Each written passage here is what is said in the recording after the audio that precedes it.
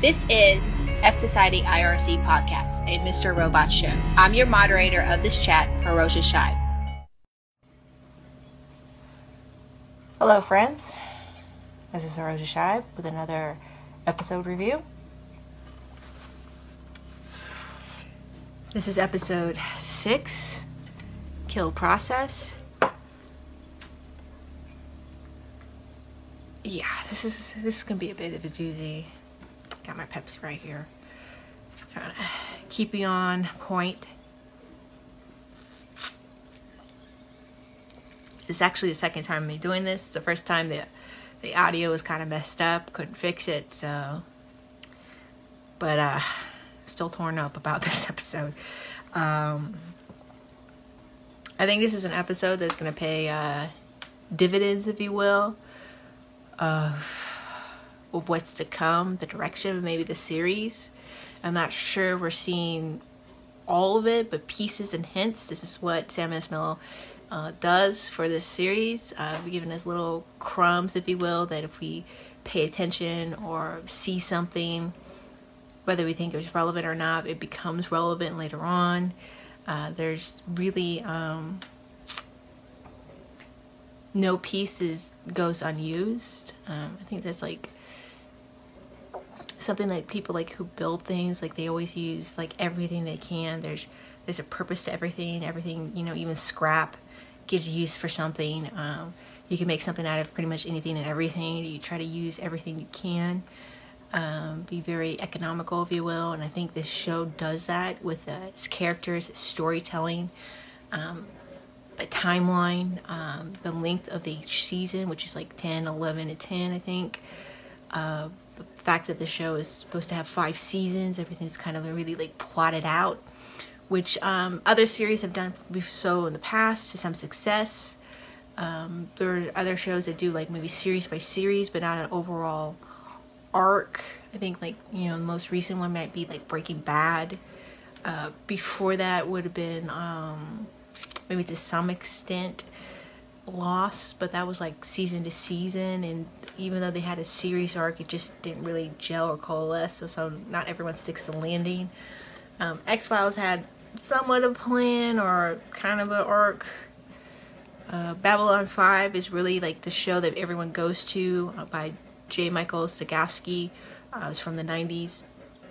It's a sci-fi show. Is really one of the shows that people go to where he actually plotted out all 5 seasons beforehand, before getting started.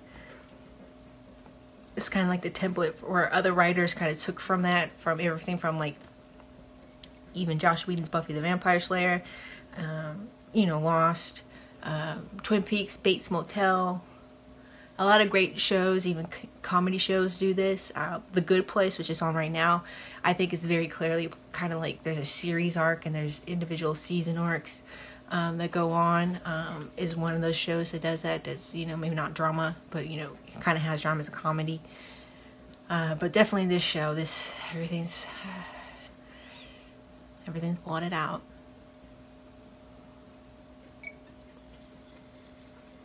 So let's get into this. Got lots of notes on this. So the show starts with a flashback. It starts with a flashback of Angela as a child, and she's at what is called a living funeral. And if you don't know what a living funeral is, it's when people know they're dying. Typically it's from cancer or some kind of there's, you know, mostly I hear this for cancer, but I'm sure there's other diseases where people know that they're dying, it's fatal, there's nothing that can be done, all the treatment that could be done has been done. They have what these are called living funerals, where people come and celebrate their life while they're there and say their goodbyes before the person passes.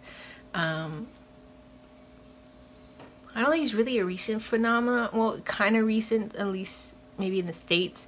I think other cultures have done this in some sense, but it looks like that's what is happening. It's like a party, a wake, if you will. A lot of I guess you could say, Angela's mom's friends and family there. Angela's there. Elliot Alderson, Mr. Alderson. What is Elliot's father? Edward. Edward is there. He sees Angela. She's actually watching Back to the Future. I kind of vaguely recall that cartoon. I don't think I personally saw it, but I remember it being on television.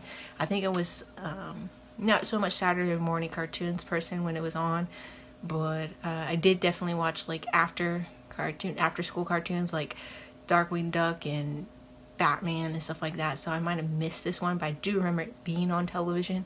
I remember there was a few like cartoon TV shows that were like kind of in the 80s, late 90s, or based off of movies or something like that. Like I think like Rambo, which was a weird one if you think about it, was a cartoon. The Ghostbusters, I remember the Ghostbusters were great.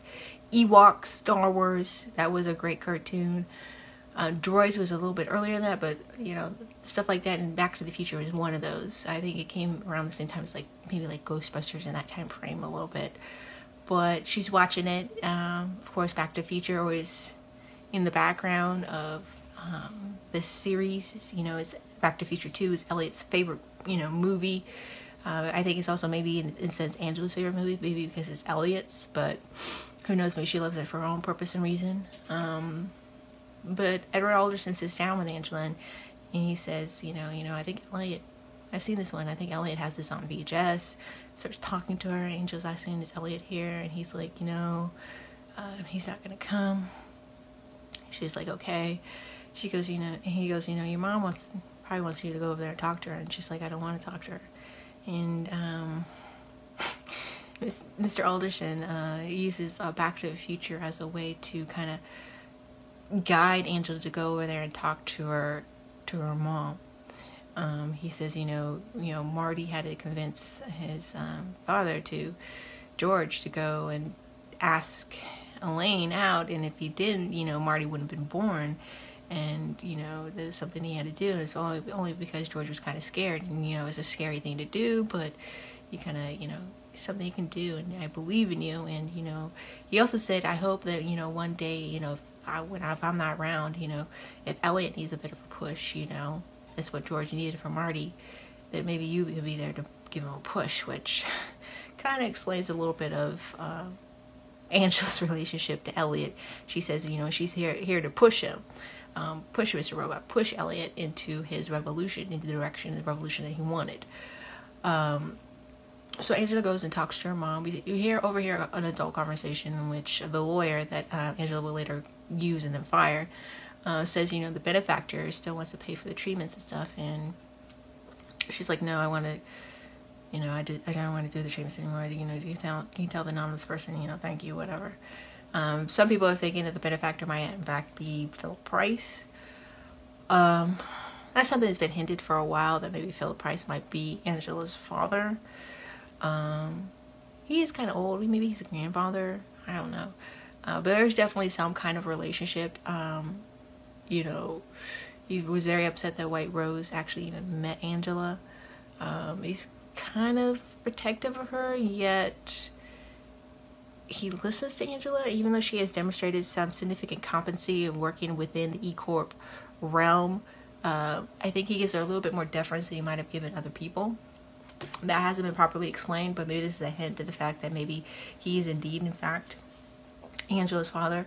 I do like the mother that was cast. She has like the big eyes that White Rose talked about shooting out. Obviously, you know, kind of hinting that, you know, the strong familial ties between Angela and her mother, and how she's very much like her mother.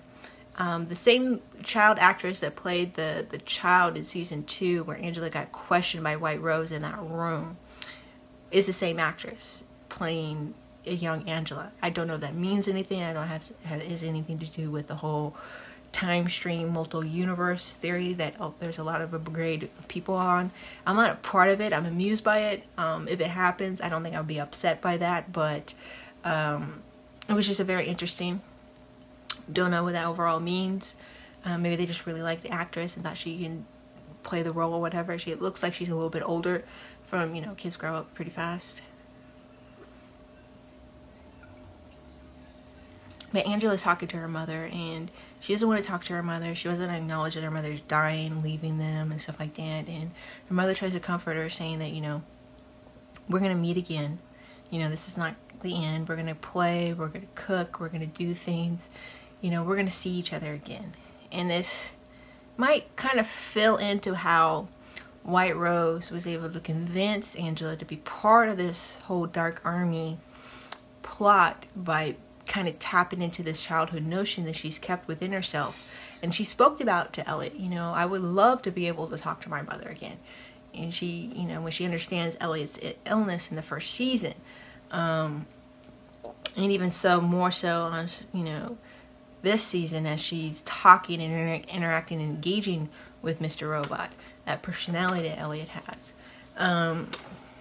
Does she think she can bring back, as she tells Elliot, you know, bring back their father and her mother and then undo all of this, is like as if it's not going to happen? I mean, we see this flashback at the beginning of the episode, and we kind of start right at the end of the last episode, where the one-shot episode, where you see Elliot confronting Angela, like, what the hell have you done? I saw you in the Koki room. What did you do? What did you give them? Why did you help them? And there's still Dark Army guys in the area. They go into Angela's office, and Angela's like, you know, this is part of the plan. This is part of the revolution. I made it happen. And he goes, Angela, they're going to kill people. She goes, no, that's not going to happen. Everything's going to be okay. You know, White Rose... And Elliot's like, White Rose is a liar. White Rose is a terrorist. What you did is help them, you know, kill people. And Angela's like, no, you know, everything's going to be okay. No one's going to get hurt. Everything's going to be all right. All this is going to be undone. We're going to see our mother and father again. Everything's going to be okay. And Elliot's like, you're not making any sense. You sound crazy. And she does kind of sound crazy. Because whatever White Rose showed her or told her was going to happen, I don't know if some kind of time travel thing or alternate universe where you can bring people back, that convinced Angela to be part of this. She believes it. And Elliot's like, no, this is all a lie. And he leaves because she rejected him, and she basically said, Mr. Alderson, I believe, she steps away from him and goes, I believe, Mr. Alderson, that you were fired today and you don't have permission to be in this building. And I don't know if that was a trigger to kind of get Mr. Robot to activate, or a way to just basically centering herself and being dismissive, being that cold person that she can be towards Elliot and shutting him out, because he is not the person that she's focused on. Mr. Robot is. That's the person she's helping with, really, with the revolution, which is really Elliot. And she says it. He goes, this is your plan. This is your revolution. It's you. And and Elliot was like, no, it's him. She, you know, but it's you. So kind of confronting him on that. So let's see here.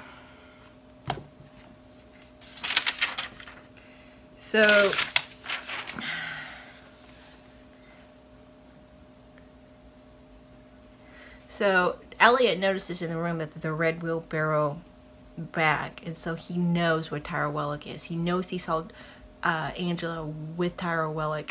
He knows he saw them together, so now he knows the location. The bit of hidden knowledge that Mr. Robot has kept from him. So he leaves the building. He's going to go, basically, he needs to get out on terminal, as he keeps saying, to stop the explosion, to stop from the Dark Army from implementing the signing keys. And he gets a call from Darlene. She's with Dom, and she wants to know where Elliot is. He hasn't been calling her. He's supposed to call her back, and he says, do you know where Tyra Wellick is? And he goes, yes, and he gives the location. So Darlene gives the location to Dom. They overheard the conversation, and it's the Red Wheelbarrow basement. He's like, you need to get to him. And Darlene tries to apologize to him, kind of encoded away as Dom is listening, and Dom's looking at her, and she's like, what are you not telling me?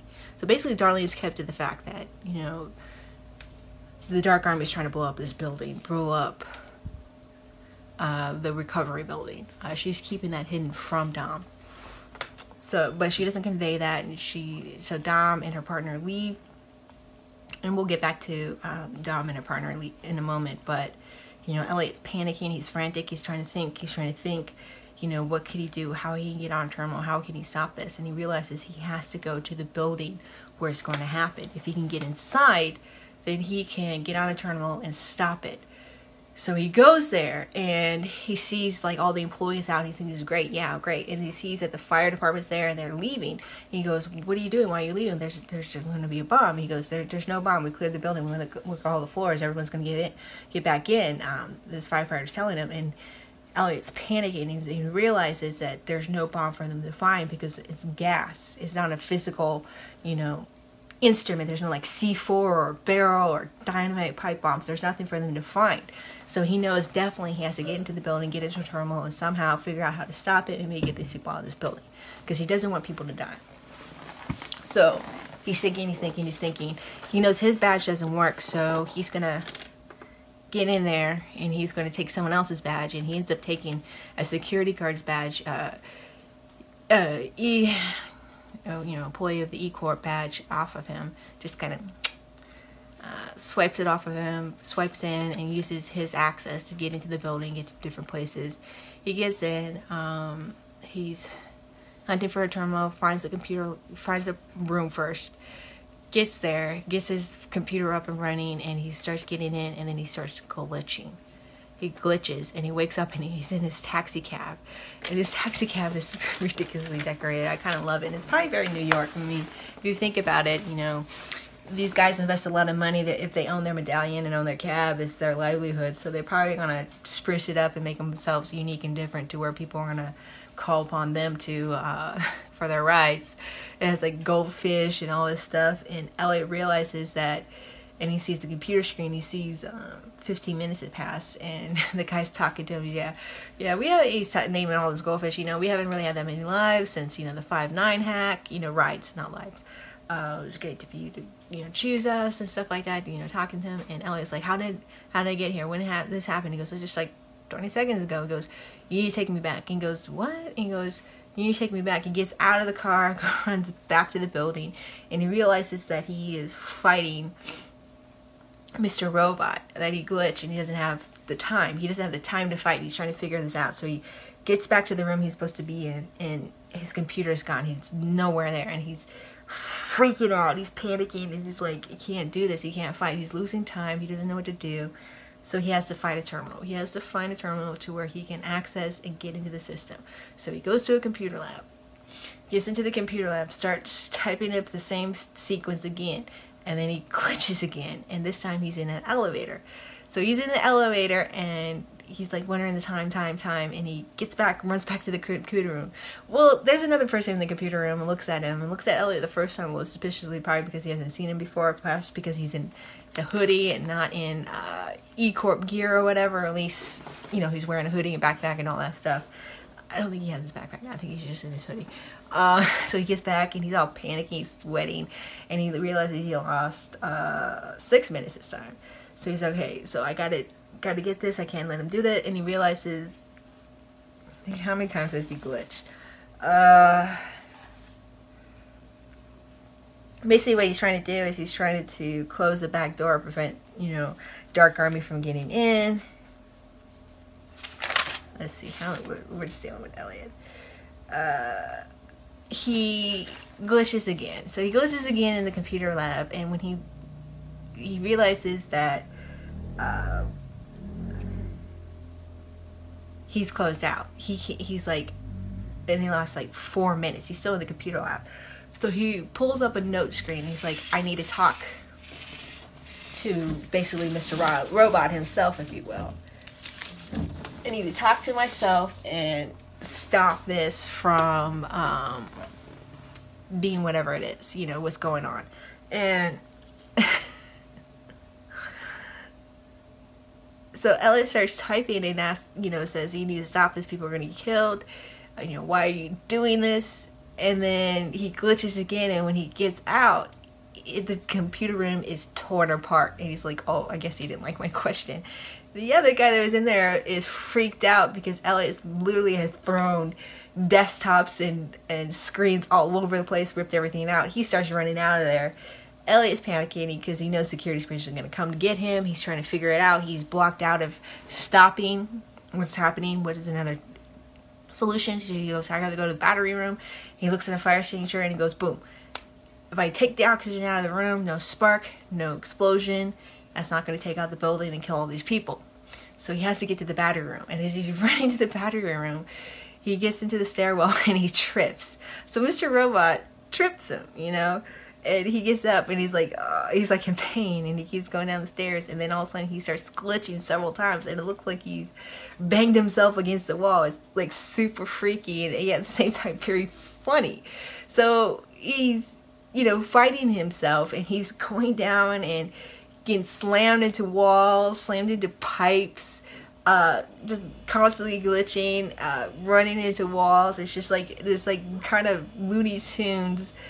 The only thing missing was like stars and freaking animated birds above his head. And he's like banged up. He's like, his bleeding, his nose bleeding, his mouth is bleeding. He's trying to crawl up and stuff. Another person comes through the corridor, looks at him, sees that he bangs his head on a pipe, just looks at him and just keeps walking, which is freaking crazy on my part. He's like, oh, none of my business. And he just yelling keeps going and going until he finally gets to the security room where the batteries are, and he sees the room, and he tries to get into the room, but his badge doesn't have access to the room. He's like, come on. And he's like, well, how am I going to get into the lock? How am I going to get past this keypad thing? And he sits down at the terminal and he tries to talk to Mr. Robot again. He goes, why are you doing this? You know, this is it's going to kill a lot of people. This is not what we were supposed to be doing. You don't have to do it this way. You know, you're getting played.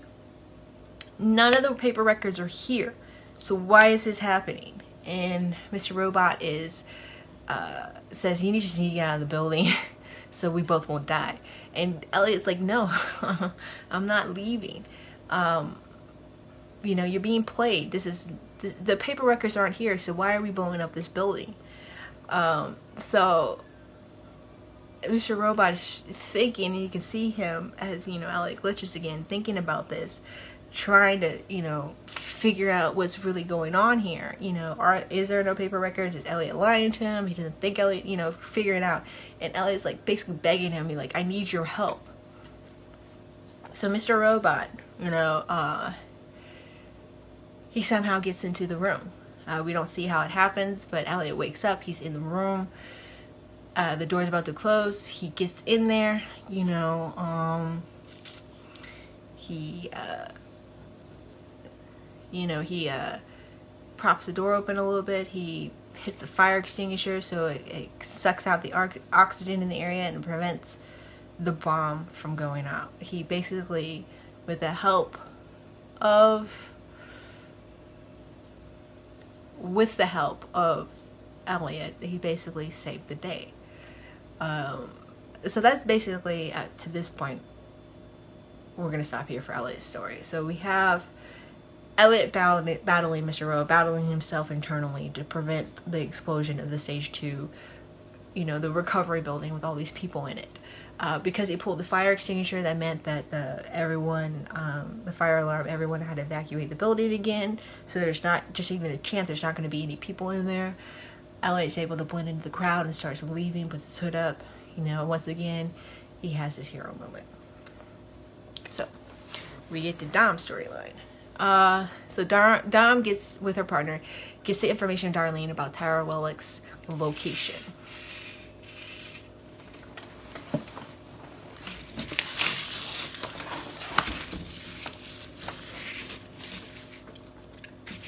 Alright, so she gets, I don't even know why I have that up there. I don't know what I'm doing with that. So she's arguing with Santiago, says we need to get this credible. This is why we have the asset. He's there. We need to go. We need to scoop him up. We might not have this chance in 5 months. Her partner's backing her up. It's like, yeah. And Santiago was like, no.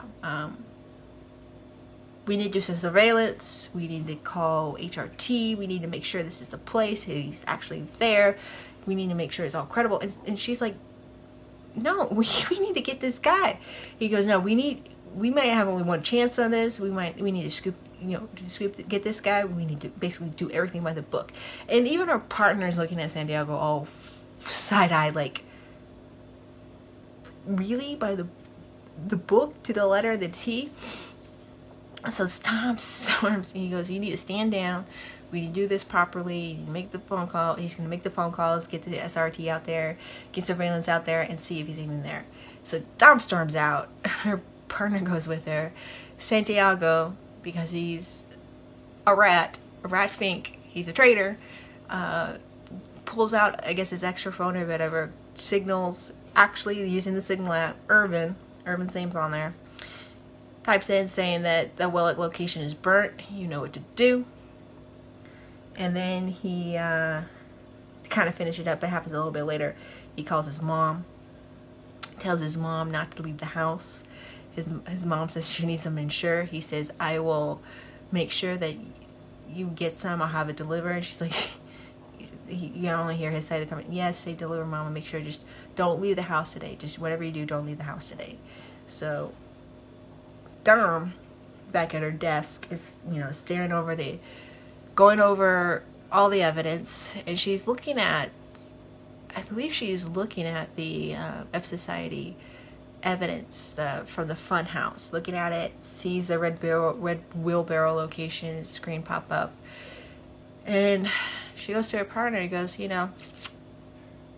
lunch? He goes, I can eat. Yeah, I can eat too. Be nice to go eat. And he looks at her and he goes, only if you want to go eat. And she goes, yeah, I can get some lunch. You want to get some lunch? And he's like, oh. So they go, and they basically go rogue, and they're going to the red wheelbarrow location. So the setup for them is this.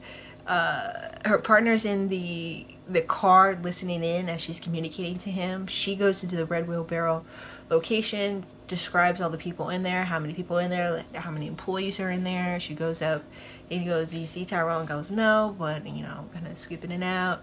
And she says, oh, wait. She knows the guy was in a restroom. There was 11, now there's 10. She's looking at the location. She's looking at the place. She goes, I want to eat. She's going to order. Same girl at the desk. She must be getting a lot of hours, this girl. Looking at the place again, and Dom asks, how long have you been open? Oh, she's like, we've been open for like 6 weeks and stuff.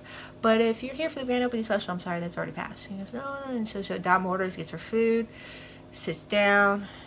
They're looking around. Dom's looking around, trying to suss up the place. She's got a feeling about this place. She goes into the restroom. She's going to try to get into the back. As she's going to she goes to the restroom, hides out a bit, leaves out of the restroom, goes to the back. She's describing what she's doing to her partner. And as she's going in there, there's like this smoke coming. And she goes, there's a smoke coming from the back room. There's an employee like weighing it or whatever, and it's kind of billowing, and we'll get into why the smoke is there. And her partner goes, there's no back room on the schematics. And she goes, he's here. So she switches the her mic, and she calls it in, saying calls it in that there's a fire at the red wheelbarrow location. Possible Tyrell Wellock sighting. She calls it in to get people there. She tells her partner to go out around the back to make sure he's not making a runner, and she goes in. So she opens the door, makes sure it's not hot, she's not stupid.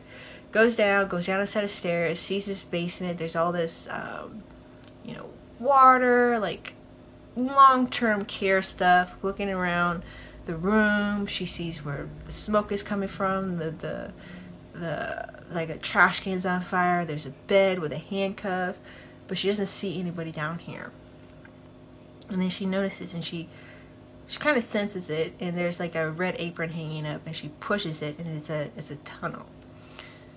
So cut a little bit later, and Santiago shows up, and there's all this FBI gathering evidence, and Santiago's like, this is still a win. And she's like, Tyrell's still out there, we need to go there. Yeah, but you didn't catch him. You kind of need to go back. I don't appreciate you going rogue on here, but you still win. It's obvious he was here. There's all this here. We can go through the evidence, which I need you to do.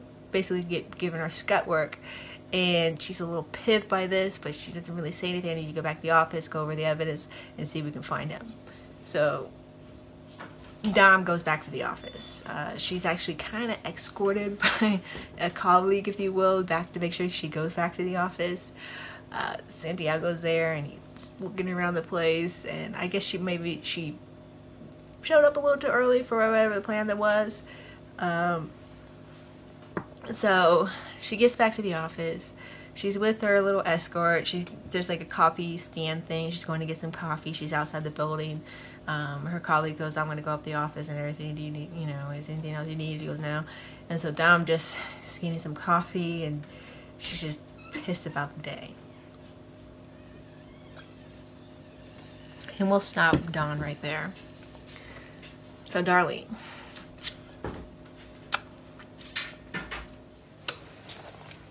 Alright, so Darlene is like, she says it, pins and needles, waiting for Dom to call her to see if the Tyrell Wellick lead leads to his arrest. She calls Dom. Dom's at the office. She's pissed because she wants to take Tyrell Wellick, follow the lead, but she can't. And Darlene's like, what's going on? And Dom's like, what the hell are you calling me for? You're not telling me everything. I know this. And you're wondering about, Tyrell Wellick. Where's your brother? She goes, I've been trying to call him, but I haven't been able to reach him. Which, given the battle between Elliot and Mr. Robots, understandable, okay? So Dom basically hangs up the phone on Darlene. It's like, you need to tell me everything or fuck it. Darlene decides, you know what, fuck it. So she gathers her stuff and goes to Angela's. And she's banging on Angela's door. And Angela, goes to it, and she's not wanting to answer. And she goes, I can see your big eye. You open the door. Angela's like, go away. I don't want to see you. She goes, I know what you've been doing. You need to open the damn door, and you need to do it now. So Angela opens the door. And she goes, I don't even know why you're here, what you're going about. Elliot's here. It goes, I know that. Where's Tyrell Wellick? What the hell are you doing? What? You've been manipulating my brother. And Angela's like, you don't know what I'm talking about. You don't know what you're talking about. Don't know what you're talking about. She goes, I know. And Angela's like, look, you're the one who started F Society, okay? You brought me in. You and your brother, all I'm doing is helping them along. And she goes, you guys are blowing up a damn building. And Angela's like, no, that's not, nobody's gonna get hurt today. And Darlene's just like, ugh, with Angela. And Angela's like, no, nobody's gonna get hurt today. And so her and Darlene get into it, and then their phones go off. And so that ends Darlene's aspect of the storyline. A little bit prior to that, so a little bit about Angela is, after Elliot left, she eventually left the E-Corp building, made it somehow through the riot, gets on the subway system, and there's like these two old women, they're conversating about the state of their existence, really. One of them's gonna go move in with her daughter, she doesn't want to live by herself, expenses and things of that nature. And everyone's kind of half listening to the conversation because nothing else is going on. But over the corner is a guy that kind of looks like the Joker, but in the F Society mask. Has like the greased hair, blonde, and matted down, and has F Society mask, and he's just all wired up. And he pulls out a handgun, and he's like robbing the train car that he's in. He's asking all women, oh, your purses, your wallets, blah blah blah. And then he points it at Angela, and Angela looks at him, and he goes, give me your wallet. And she goes, no. And he's like just staring at her, kind of emphasizing the gun. He goes, give me your wallet. And she's like, no, nobody's gonna die today. And the guy's just staring at her. And I guess the train's about to slow down, so he just exits instead of killing her. And the old women are like, like crazy, just give him your wallet, it's not worth it. And he leaves, and they're like staring at her all crazy, and Angela's just very nonplussed, nobody's gonna get her today. And that eventually leads to her being at the apartment, and her confrontation with Darlene. So it's pretty much the end of Angela's storyline. Let's see. So Tyrell Wellick. So Tyrell Wellick is in the basement of the Red Wheelbarrow restaurant, and he sees, Irvin's there, and he's like, confronting Irvin. He goes, why are they here? Why are they taking this stuff? We need to monitor the attack. We need to make sure things are going the way. They're kind of exiting the same tunnel that Tyrell Wellick goes, and Tyrell's like, yeah, It's not gonna go like that. And then Tyrell starts panicking, and he goes, I was following with my wife and kids. What's going on here? And Irvin goes, here's something I gotta tell you. And so he reaches in his pocket, Irvin, and Tyrell like panicking, thinking that this is how the Dark Army repays me. Without me, there wouldn't have been Stage 2. I was the one who found the solution. He's like screaming this, and starts begging, and then Irvin hands him a piece of white note, and he says you can follow the instructions. And so Irvin leaves, and Tyrell turns around and goes, so you're not going to kill me? And Irvin just kind of looks at him, kind of very sympathetic, really, like kind of like a sad, aw, puppy look. And he goes, sorry, and walks away. So Irvin leaves him, and so Tyrell, he goes to the little makeshift bed that he has. He cuffs himself to the bed. He's drinking some vodka, and he's reading the instructions, and he lights some paper, and he lays it in the basket, and there's a bunch of smoke that Dom sees, and eventually leads her down into the basement for the red wheelbarrow. Now Tyrell, he escapes through the escape tunnel, and as he escapes, he starts we'll get back to that. Actually we'll go to it. He starts shouting, it needs to stop, it needs to stop. Now, he's basically in front of the FBI building? Some people are saying Stage 2, but I think it's the FBI building. And Dom's out there getting coffee, hears this commotion. There's all these federal agents around the area. The cops are, it's Tyrell Willock. And Tom looks and sees, and she drops her coffee, starts running towards him. He gets surrounded, circled by officers. They're telling him to go down, and he's shouting, you need to stop the attack, you need to stop the attack, you need to stop the attack. Dom gets there, and she goes like, what attack? And that ends Dom's storyline, and that ends Tyrell. He's getting arrested, he's been captured by the authorities, and pretty much Dom is going to be like, I don't know, the arresting officer there. And so what attack? Last we left Elliot, he stopped it. He and Mr. Robot stopped the attack. They are, all these storylines kind of end, kind of like they're cutting forth at the exact moment, and we're kind of ending with Elliot here. And Elliot's going down the street. He's like, he's grateful he and Mr. Robot were able to stop this, prevent Dark Army from blowing up a building. This is not the way to do things. Maybe things can get turned around. Maybe they can figure things out. Maybe they can actually live together, work together. They actually did it. Things are not so bad. And as Elliot's walking, he's observing the people, and like, do they know something I don't? They're like at their phones, they're crying. He's like wondering what's going on as he keeps walking, and he's like very confused. Like, do they know something that he doesn't? And then he sees a gathering people, and they're outside like an electronics store. And in front of the electronics store is television screens, and Elliot looks at it, and the sound, it was kind of muted and low down, and then it gets really loud, and you can hear as he's staring, as we, the audience, see 71 buildings, E-Corp buildings, were blown up in simultaneous attacks. The death toll could be in the thousands. We don't know right now. President Barack Obama is going to address the nation. This is the worst crisis that's happened since 9/11. And that's the end of the episode. I did my live reaction to that, and I'm still, of course you fall. I'm still aghast by what happened. I mean,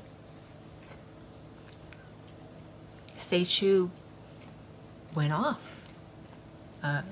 E-Corp is down.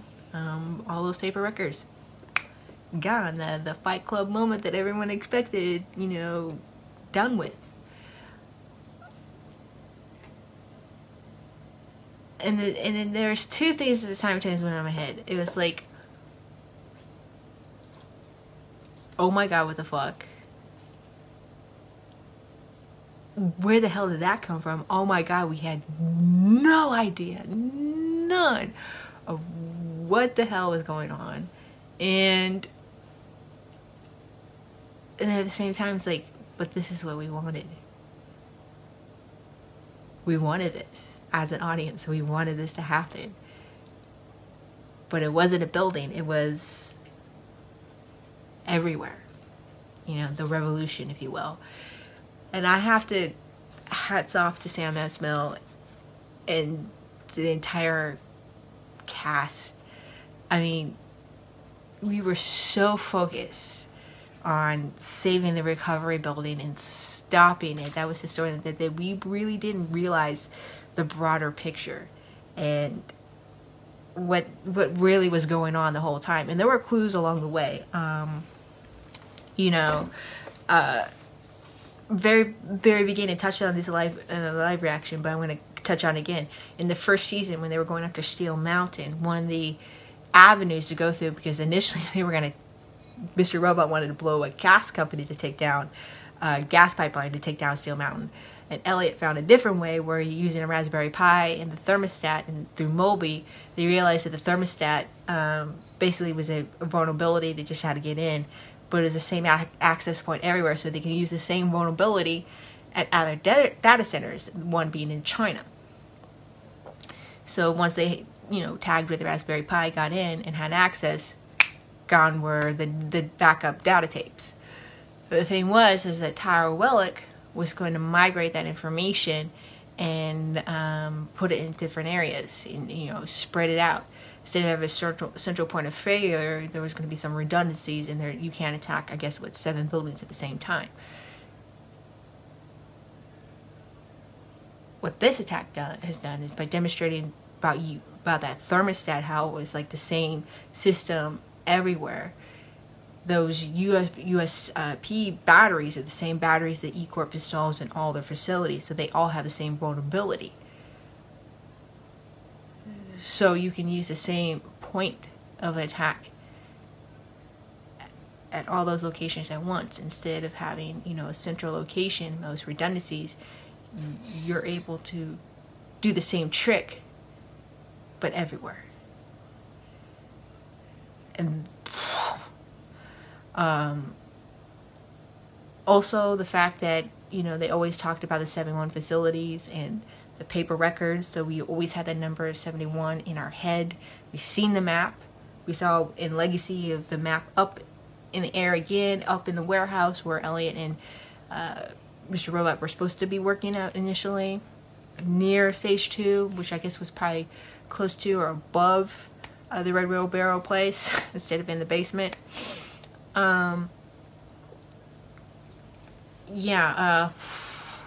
So there were clues there, and someone actually did get it. It's on Pirate Satellite. Let me make sure. That's the name of his website. I have shared his insights before in the Facebook group. He always has great breakdowns of the technical aspects, but other stuff, you know, he does a lot of commentary about tech stuff, but other TV shows as well. He's always had great insights about Mr. Robot, but pretty much from the beginning. But he spoke about it, and I'll have links to the Reddit post, but also his original post on Medium and his site. And he also has a Patreon, so I encourage you to support him if you like, read his stuff. But he said, you know, I have this thought that we're so focused on, you know, basically this one recovery building that we're forgetting about the 71 buildings, and I think maybe that's the real Stage 2. That's the real attack. And he called it like 2 or 3 weeks ago. He goes, I could be completely wrong, it's just a theory, but I just think they keep showing us the map and the 71 buildings, and I think that's important. And they don't do nothing on this show. Like I said, nothing is wasted on this show. Everything is used, is wasted, and he's pretty much the only person who called it. I didn't think anyone called it. I didn't see anything. I didn't see his post. I normally see some of his stuff. I didn't see it, and upon reading it, the Reddit post as well as the his analysis, his original comment, and then his article, I'm like, oh yeah, wow. I mean, and all the clues were there. Like if you follow the train of thought and follow what he was saying, and some other people have been able to backfill in it about like Tara Wellick talked about when he was making the speech to be CTO, try to, convince Philip Price. He talked about the 71 vulnerabilities. That number was out there. The vulnerabilities, the concept of the vulnerabilities is out there, and that's something that Tara Wellick, conceived. He already had the idea within his head. That's why stage 2, which I might think might have been the real stage 2, and this recovery building was the distraction that Angela talked about. But then again, Elliot was messing with the paper records to a point, and they had to go to something different. So I'm not really sure about that, but it's very clear that the Dark Army and White Rose are playing on a completely different level than everybody else. And to be perfectly honest, Elliot, Mr. Robot, one and the same, fucked up. Angela fucked up. There's 4,000 people dead. There's more consequences. 4,000, 3,000, 2,000. There's 71 buildings, so 5,000, 10,000. I mean, who knows? And the recovery, people that might be stuck in the building, the aftermath of all that, the people that may have been injured, critical conditions, who survives, the ricochets, the lives of people that have been devastated, losing loved ones, fathers, mothers, husbands, sisters, daughters, all that.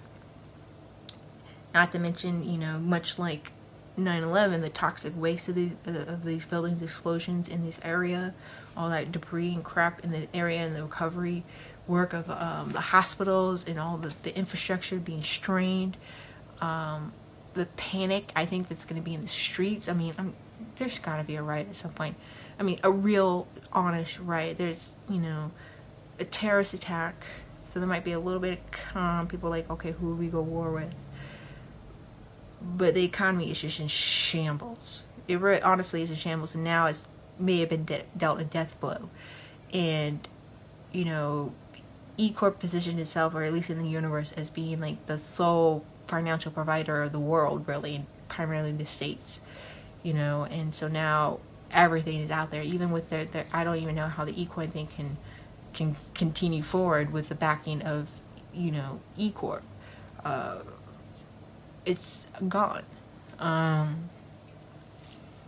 What's that going to do? The devastation of all that, the economic unraveling that's going to occur. So there's a lot of consequences to that beyond just the death and stuff, and there's going to be a lot of reverberations and side stuff that you just can't predict. You just can't predict. The trajectory of this show has shifted and changed. Stage 2 has happened, and it's a very devastating. We're thinking one building, all the paper records, people get out, evacuation plan. Yeah. None of that happened. Something completely different. And what does this show? I've already stated this before in previous shows. There are no good guys on this show. Our protagonist is not even really an anti-hero. I mean, he's killed people. He wants to kill people, even if it's a different personality. And now he has mass murder. He's already wrecked the economy, and the ricochets of that. We've seen that with the collapse of 2008. The suicides and crime rate and murder and stuff like that from the ricochet out from that. So God knows what's going on during the 5/9 hack economic collapse, and now you have this terrorist attack on top of that. Whew. And big balls of Sam Esmail to pull something out like this off and make it believable and make it not something that's such a curve that it shatters the universe. It's like, it's very believable. There's enough clues built in to where if you go back and view and you're like, oh, I got distracted by the magician. I should have been paying attention to this other hand over here, or what was under the hat. So shout outs. Next episode, it's going to be about Mobley and Trenton, and I hope they survive. I hope something good or positive. I don't know. Leon's going to show up, so maybe something good is going to happen. Joey Badass is a great character. Who knows where the show's going on from here? I mean, Christ. you have episode 7, Frederick and Tanya, episode 8, 9, so 4 more episodes plus 2 more seasons. The repercussions of this is going to echo throughout the rest of it. So I have no idea where they're taking us. I don't no idea.